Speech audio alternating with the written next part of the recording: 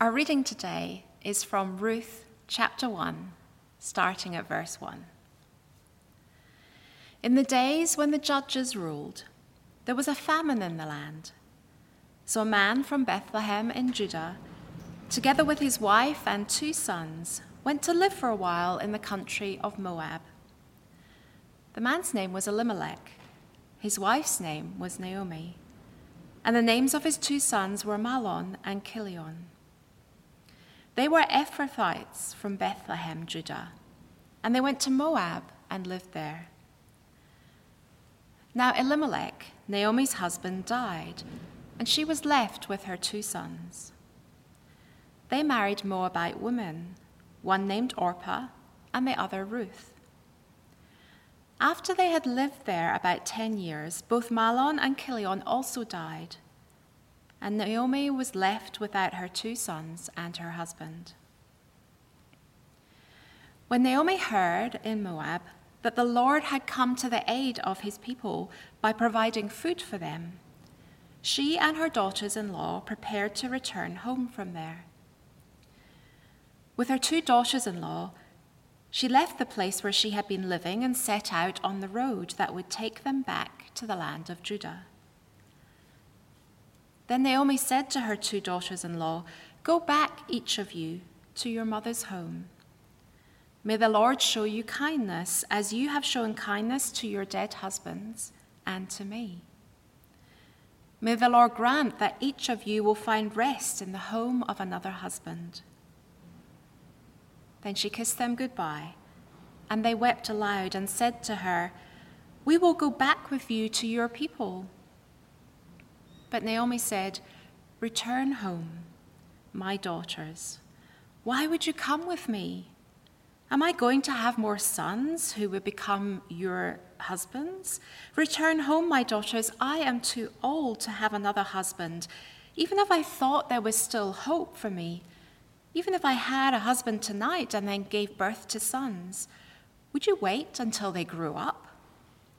Would you remain unmarried for them? No, my daughters, it is more bitter for me than you because the Lord's hand has turned against me." At this, they wept aloud again. Then Orpah kissed her mother-in-law goodbye, but Ruth clung to her. "Look," said Naomi, "your sister-in-law is going back to her people and her gods. Go back with her." But Ruth replied, "Don't urge me to leave you or to turn back from you. Where you go, I will go, and where you stay, I will stay. Your people will be my people, and your God, my God. Where you die, I will die, and there I will be buried. May the Lord deal with me, be it ever so severely, if even death separate you and me." When Naomi realized that Ruth was determined to go with her, she stopped urging her. So the 2 women went on until they came to Bethlehem. When they arrived in Bethlehem, the whole town was stirred because of them, and the woman exclaimed, "Can this be Naomi?" "Don't call me Naomi," she told them. "Call me Mara, because the Almighty has made my life very bitter.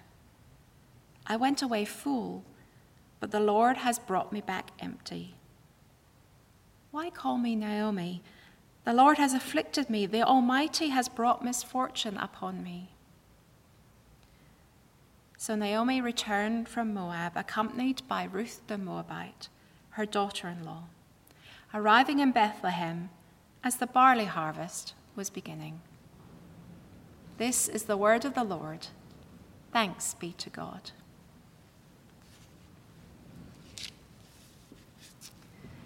She was an ordinary woman, living an ordinary life. Her marriage had its ups and downs, but was okay. She had 2 children, a boy and a girl. Well, actually, she had 4 children, but 2 of them had miscarried. She was juggling part-time work as an accountant and sharing with her husband the homeschooling responsibilities during lockdown, plus caring for her in-laws. Her own parents had died just before she got married. life was a bit tough at the moment. She wasn't sure where God was in the midst of all of this. She had faith and was trying to live her life in relationship with God. And she trusted that God was at work in her life, but she couldn't quite see it. She was an ordinary woman and had lived an ordinary life. Her husband had just decided to stop eating. He was 88, and it was time. He'd lived a good life as a doctor.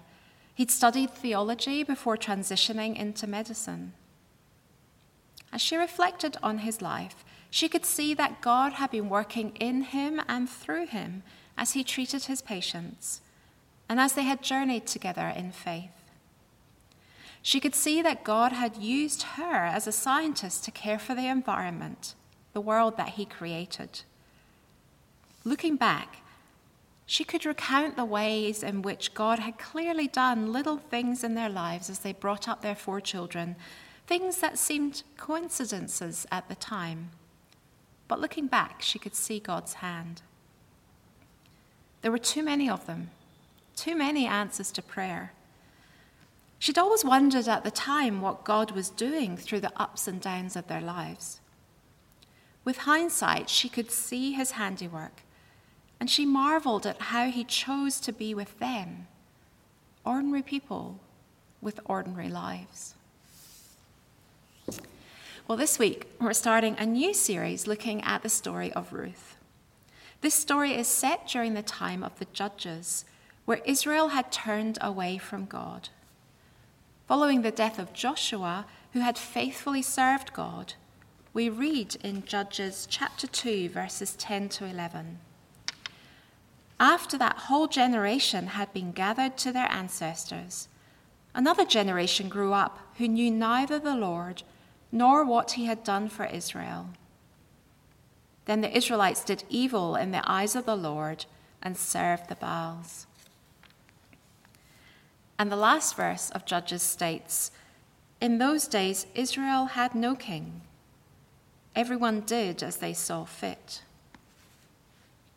There was infighting, and even many of the judges who were appointed to keep the law were bad. The book of Judges is full of the most horrendous things that the people did in those times. Our story is set in Judah and Moab, which are located either side of the Dead Sea. There's ongoing animosity and tension between these two peoples, with blood and gore aplenty. Reading about the interactions between these neighbors and of the general human behavior at the time is not for the faint-hearted.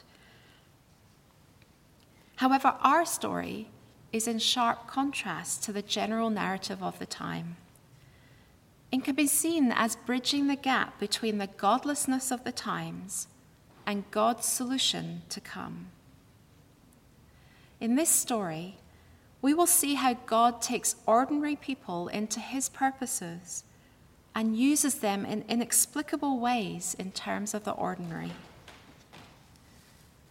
We will have the benefit of hindsight in reading this story, of seeing the bigger picture consequences of the seemingly ordinary events, and hopefully we will be encouraged that this God, whose handiwork we see in the lives of Naomi, Ruth, and Boaz, is also at work in our lives, even if we can't see it for now.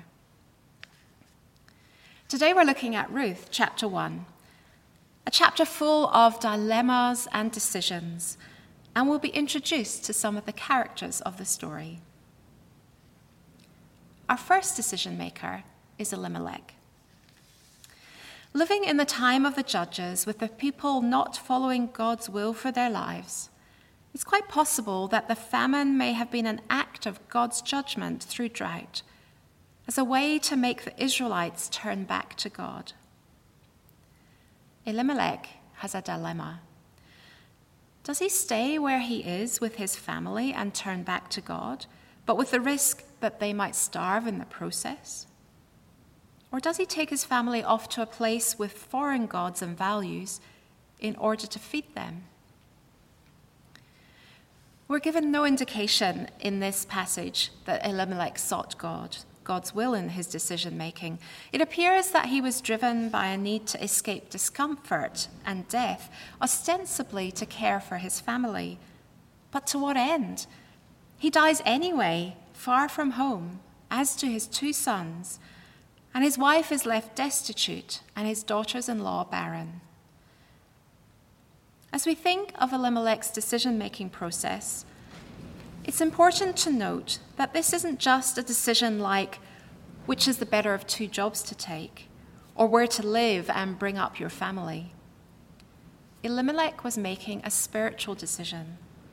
Does his actions turn away from God or turn to God?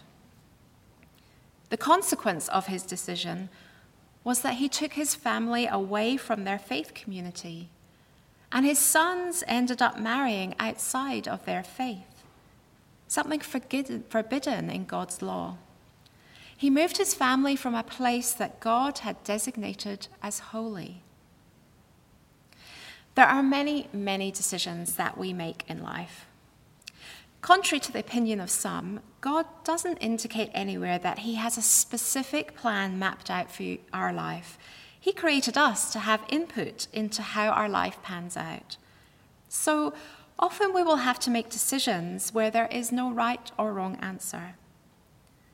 The important thing to pray, though, as we seek to discern which way to go, is which option will enable me to glorify God?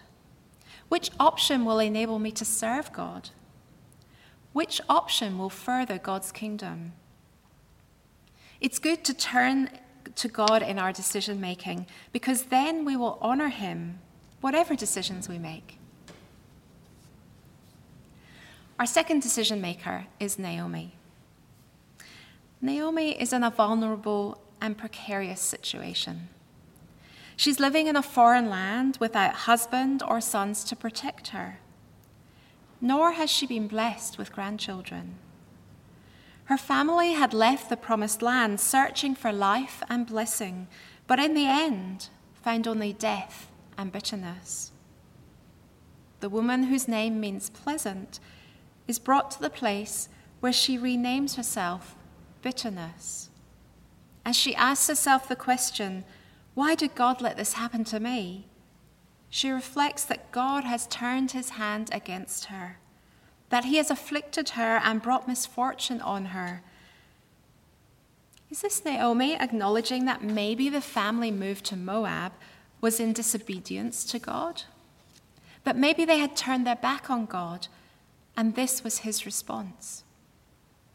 Notice, though, that she does not appear to be bitter, but that she has a bitter experience. Naomi hears news from her homeland, news that the famine has ended. This is one of only 2 mentions of God's actions in this whole story. It is seen that by God's grace, he has come to the aid of his people. They, like Elimelech and Naomi, had turned from him, but he had provided a way for them to experience his loving grace once again. So Naomi makes the decision to return to the land of Judah. This is a no-brainer. She had no means of survival in Moab, and while she wasn't guaranteed anything in her return to Judah, at least it was her homeland, and it was no longer a place of famine. There is no evidence of Naomi seeking God's guidance. This was an instinctive decision for survival. Sometimes our decisions are made for our survival, maybe to protect someone from immediate harm, maybe to escape abuse, maybe to save ourselves from addiction. Naomi's response to this news is good. Survival decisions are good. And in her response, she seems to have a renewed engagement with God. She seeks God's blessing on her daughters-in-law. Her faith, which has maybe lain dormant for a time, resurfaces. Even in the midst of her own suffering, she calls on God's covenant love to be bestowed on these women whom she clearly loves. and she gets to the point of trusting God, even though she has experienced these traumas. Like Job, acknowledging her tears and pain and anger, she can say, "Though he slay me, yet will I trust him." There is honesty and yet trust in her words of acknowledgement of God. The Hebrew word shub that is used in verse 6 to describe Naomi's decision to return home is the main word used in the Old Testament for turning back to God's covenant grace and mercy. This is an indication that there is serious spiritual work going on here in Naomi's life. This return to God is as a response to God's gracious provision of food.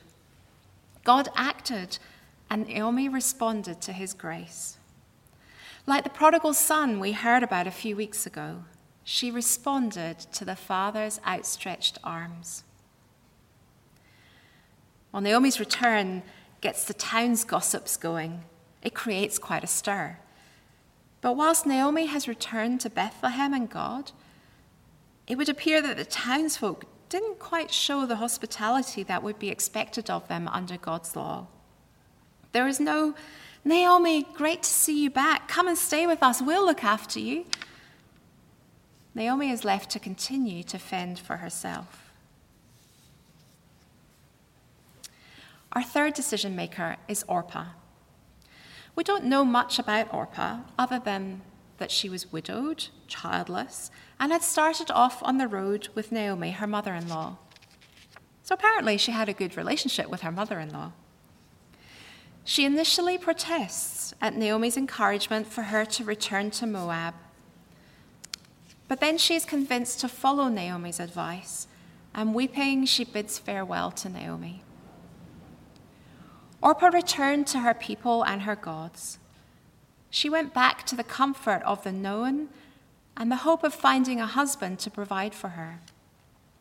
She decided not to take the risk to follow Naomi and her God. How often do we make decisions that don't take us out of our comfort zone? Do we trust God as we step out into the unknown? Do we follow the world's wisdom or the wisdom of God? Our final decision maker in this passage is Ruth. Ruth married a foreigner. They didn't have children, and then he died. Ruth clearly loved her mother-in-law, and so when she suggests they move to Judah, she goes along with her. She leaves behind her own family, her gods, and everything that she has known in life, the familiar. She steps out into the unknown with a person she trusts. When Naomi encourages her to return to her home, reminding her that her best source of survival was likely to be there, she refuses. And so, somewhere between Moab and Bethlehem, there is a turning point. Orpah goes home, but Ruth continues on the path to Bethlehem. Orpah goes back to the Moabite gods, but Ruth commits to staying with Naomi, and more than that, appears to convert. This is not just an expression of loyalty to her mother-in-law. She could have done that by just tagging along with her and saying nothing more. But she expresses her faith in God in verse 16. "Your people will be my people, and your God, my God." Naomi has laid out for her the cost of discipleship. There's no guarantee of a husband, no guarantee of provision or security, no guarantee of children, no human hope in continuing on the journey with Naomi to Bethlehem. So Ruth makes this confession of faith, not blindly, but with understanding of the cost of such a decision. Ruth shows incredible courage, devotion, determination, and faith in these words to Naomi. This is not just a geographical turning point in the story. It's also a spiritual turning point, a point of conversion. And we know it's a conversion because did you recognize the words? Many times in the Old Testament, when God made his covenant with his people, he said, "I will be your God, and you shall be my people. Ruth is clearly saying it is this God and no other to whom she is committing. So why is this book called Ruth and not Naomi? It seems to be Naomi's story up to now. And yet maybe the simple question of Naomi experiencing the death of her husband and sons and lack of progeny as a consequence of the sin of the family in leaving Judah and turning their back on God is not quite the whole story. Maybe through her suffering, something much bigger is happening. And maybe the working of God in her life will bring his purpose about through this suffering by and through her daughter-in-law, Ruth.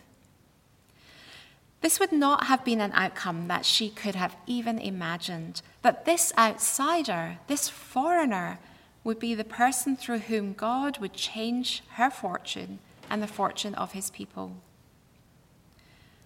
Following the death of Elimelech, Mahlon, and Chilion, comes the new spiritual life of this young woman, Ruth.